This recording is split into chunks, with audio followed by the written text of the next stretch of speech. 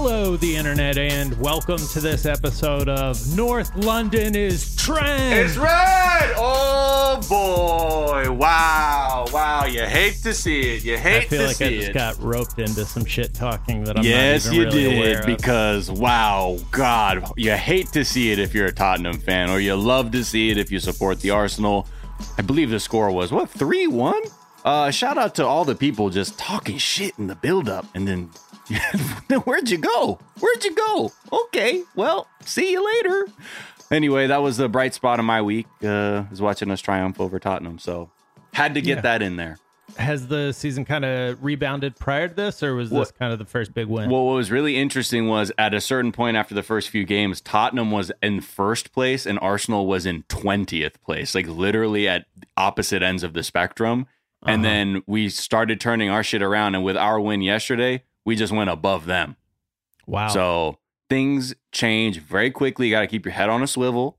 And, it just, look, they got a new manager. I'm sure, they'll be okay. But, in these derbies, it's all about bragging rights. So shout out to all my Gooners out there celebrating.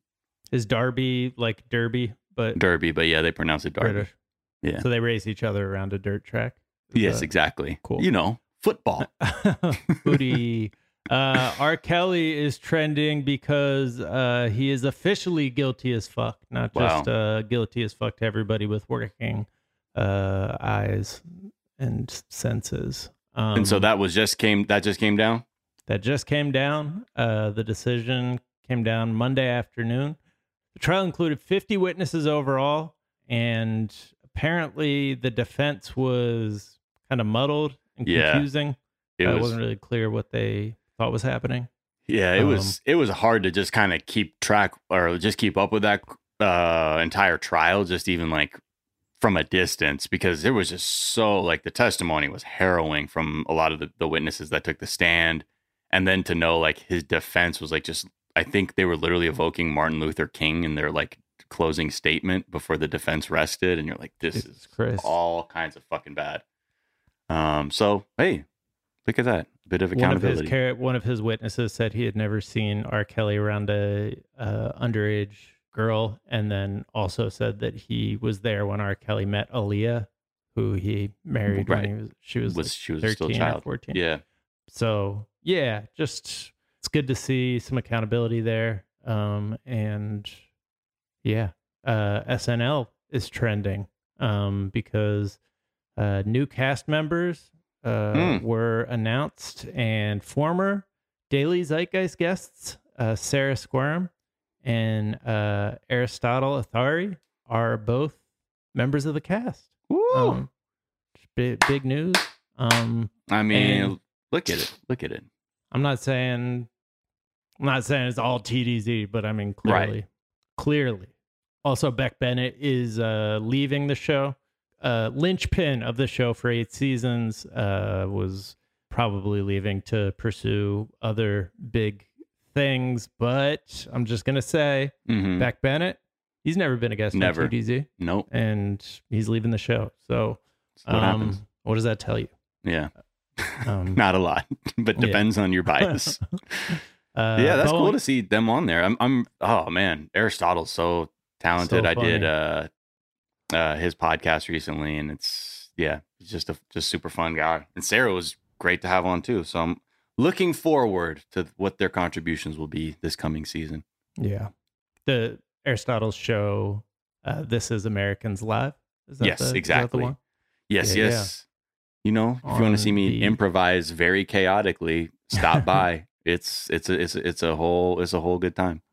William Shatner was trending because he is apparently slated to be part of the second rich guys trip to the moon thing, the second crew to take the space flight in the New Shepard capsule, the Dick machine, which would make him the oldest person ever to be launched into space.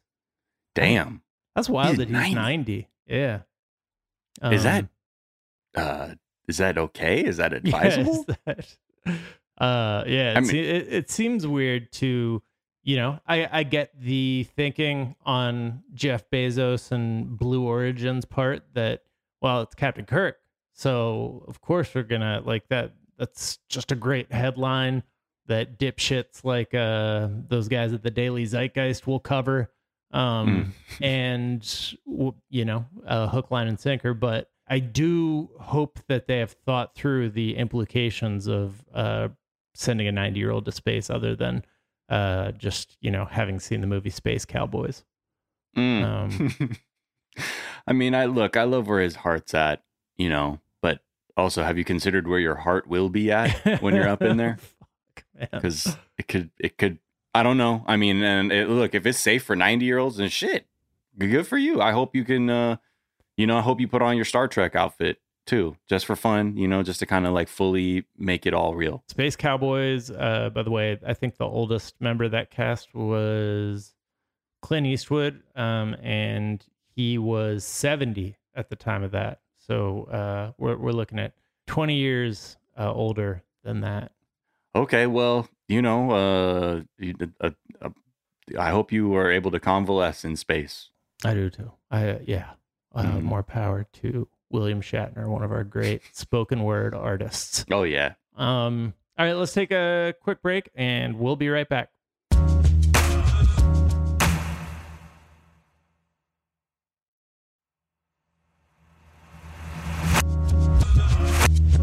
And we're back. And a newscaster has been suspended for trying to acknowledge the trend of missing white women syndrome. His name is Frank Somerville. He's a veteran news anchor in the Bay Area in California, and apparently got in an argument with Channel 2 management over a tagline he wanted to include in the reporting about Petito's murder. He wanted to acknowledge that, hey, we really cover the hell out of missing white women versus missing women of color. And they said, hey, don't bring that up. Yeah. What are you, some kind of journalist, reporter trying to bring things to light for the audience? Just stop that. Get back in there, Frank Somerville. Man, that just sucks that he had took a stand reading that he's like adoptive father of a black teenage girl. So this was resonating with him. He's like, I'm only seeing one kind of face when we cover this. Yeah. What, there are other people that live in this country too, not just the Gabby Petitos. Wow. So is he fired, or they're doing that thing where it's he's gone for a little bit? We'll see. He's suspended for an indefinite amount of time. So, yikes. We'll see. Apparently this is his second suspension of the year. In May, he was taken off the air following a stumbling newscast and bizarre on-air behavior. No word if that bizarre on-air behavior was acknowledging systematic white supremacy or what their version. Could you of that imagine is. if Stumbling through a statement about racism or something? Right. Get out of here. You're saying words like systemic white supremacy. It's just a bunch of mumbo jumbo. Yeah, those aren't even words, Frank. Frank Somerville, by the way, great name. Just great TV name. Great TV name. You got Frank Somerville. That's like a superhero's alias. Yes. Yeah. All right. Here's something that you're not going to believe, Miles. Okay. Try me. Our boy, Tony Robbins. One of our favorite. We take a lot of our cues from Tony about just the power of positivity and absolutely. You can just personal power. Smile your way out of anything. Bankruptcy. Yes. He's saying a bunch of typical dumb bullshit that anti-vaxxers love. But his most recent line of reasoning was a wrong statistic claiming 1,200 people die per day in the U.S. in car accidents when the actual number is closer to 100. And he was, I think, trying to make the case that, and we don't do it. This is one of the favorites of anti-vaxxers and COVID minimizers and deniers, saying oh, okay, now do car accidents if you're going to try to fix this COVID thing. The actual number is closer to 100 daily car accident deaths because, the government came into your car and told you had to wear a seatbelt. It's not my right. Yeah. So yeah, and Tony Robbins happy to ignore the 2,000 people who've died from COVID every day over the past 2 weeks. Yeah, just don't throw numbers around, because quoting statistics sounds smart until you look at them and you're like, oh, this isn't even a real comparison or point that you're making. Just misinformation. And finally, Matt Gaetz is trending. Yeah. It's apparently it's starting to get hot for him. It's getting real hot. And again, we say this all the time when there's people who have done crimes, but when they're white and hold office, like somehow they got the star from Mario that will never, allow them to enter a courtroom.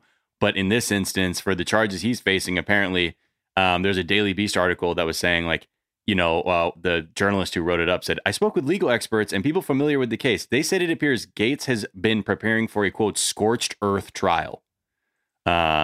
So I think he's got the same lawyer as like Weinstein Jeffrey Epstein and Keith Raniere and like El Chapo. And, all those guys were famously got off they were found innocent. Right. Yeah, so they all ended up in a good place. Yeah. Like, okay. Do that then. The fact that the Republican Party kind of abandoned this guy, or at least the establishment Republicans kind of were like, oh, this guy seems like he's toxic, months ago, and he's still like out there, is pretty wild. I want to see this guy let off in handcuffs, but I mean, look, he's got Epstein's lawyer, right? And so I don't know what that means, but it sounds like someone who will take your money and do their best to pretend you're not guilty. Yeah, as Bill Gates would say, allegedly. He's dead. Yeah, right. So... What's the lesson here? Well, he's dead, so. I wasn't supposed to be identifying as Jeffrey Epstein in this case. Oh, my bad. If anybody missed that clip. Yikes. Yeah, right. Whose perspective was that from, William? Yeah.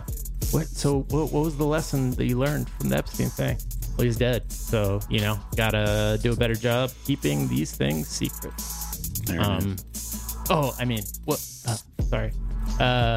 Bill Gates, killing it. All right. Those are the things that are trending here on this Monday afternoon. We are back tomorrow with a whole ass episode of the show. Until then, be kind to each other, be kind to yourselves, get the vaccine, don't do nothing about white supremacy, and we will talk to y'all tomorrow. Bye. Bye.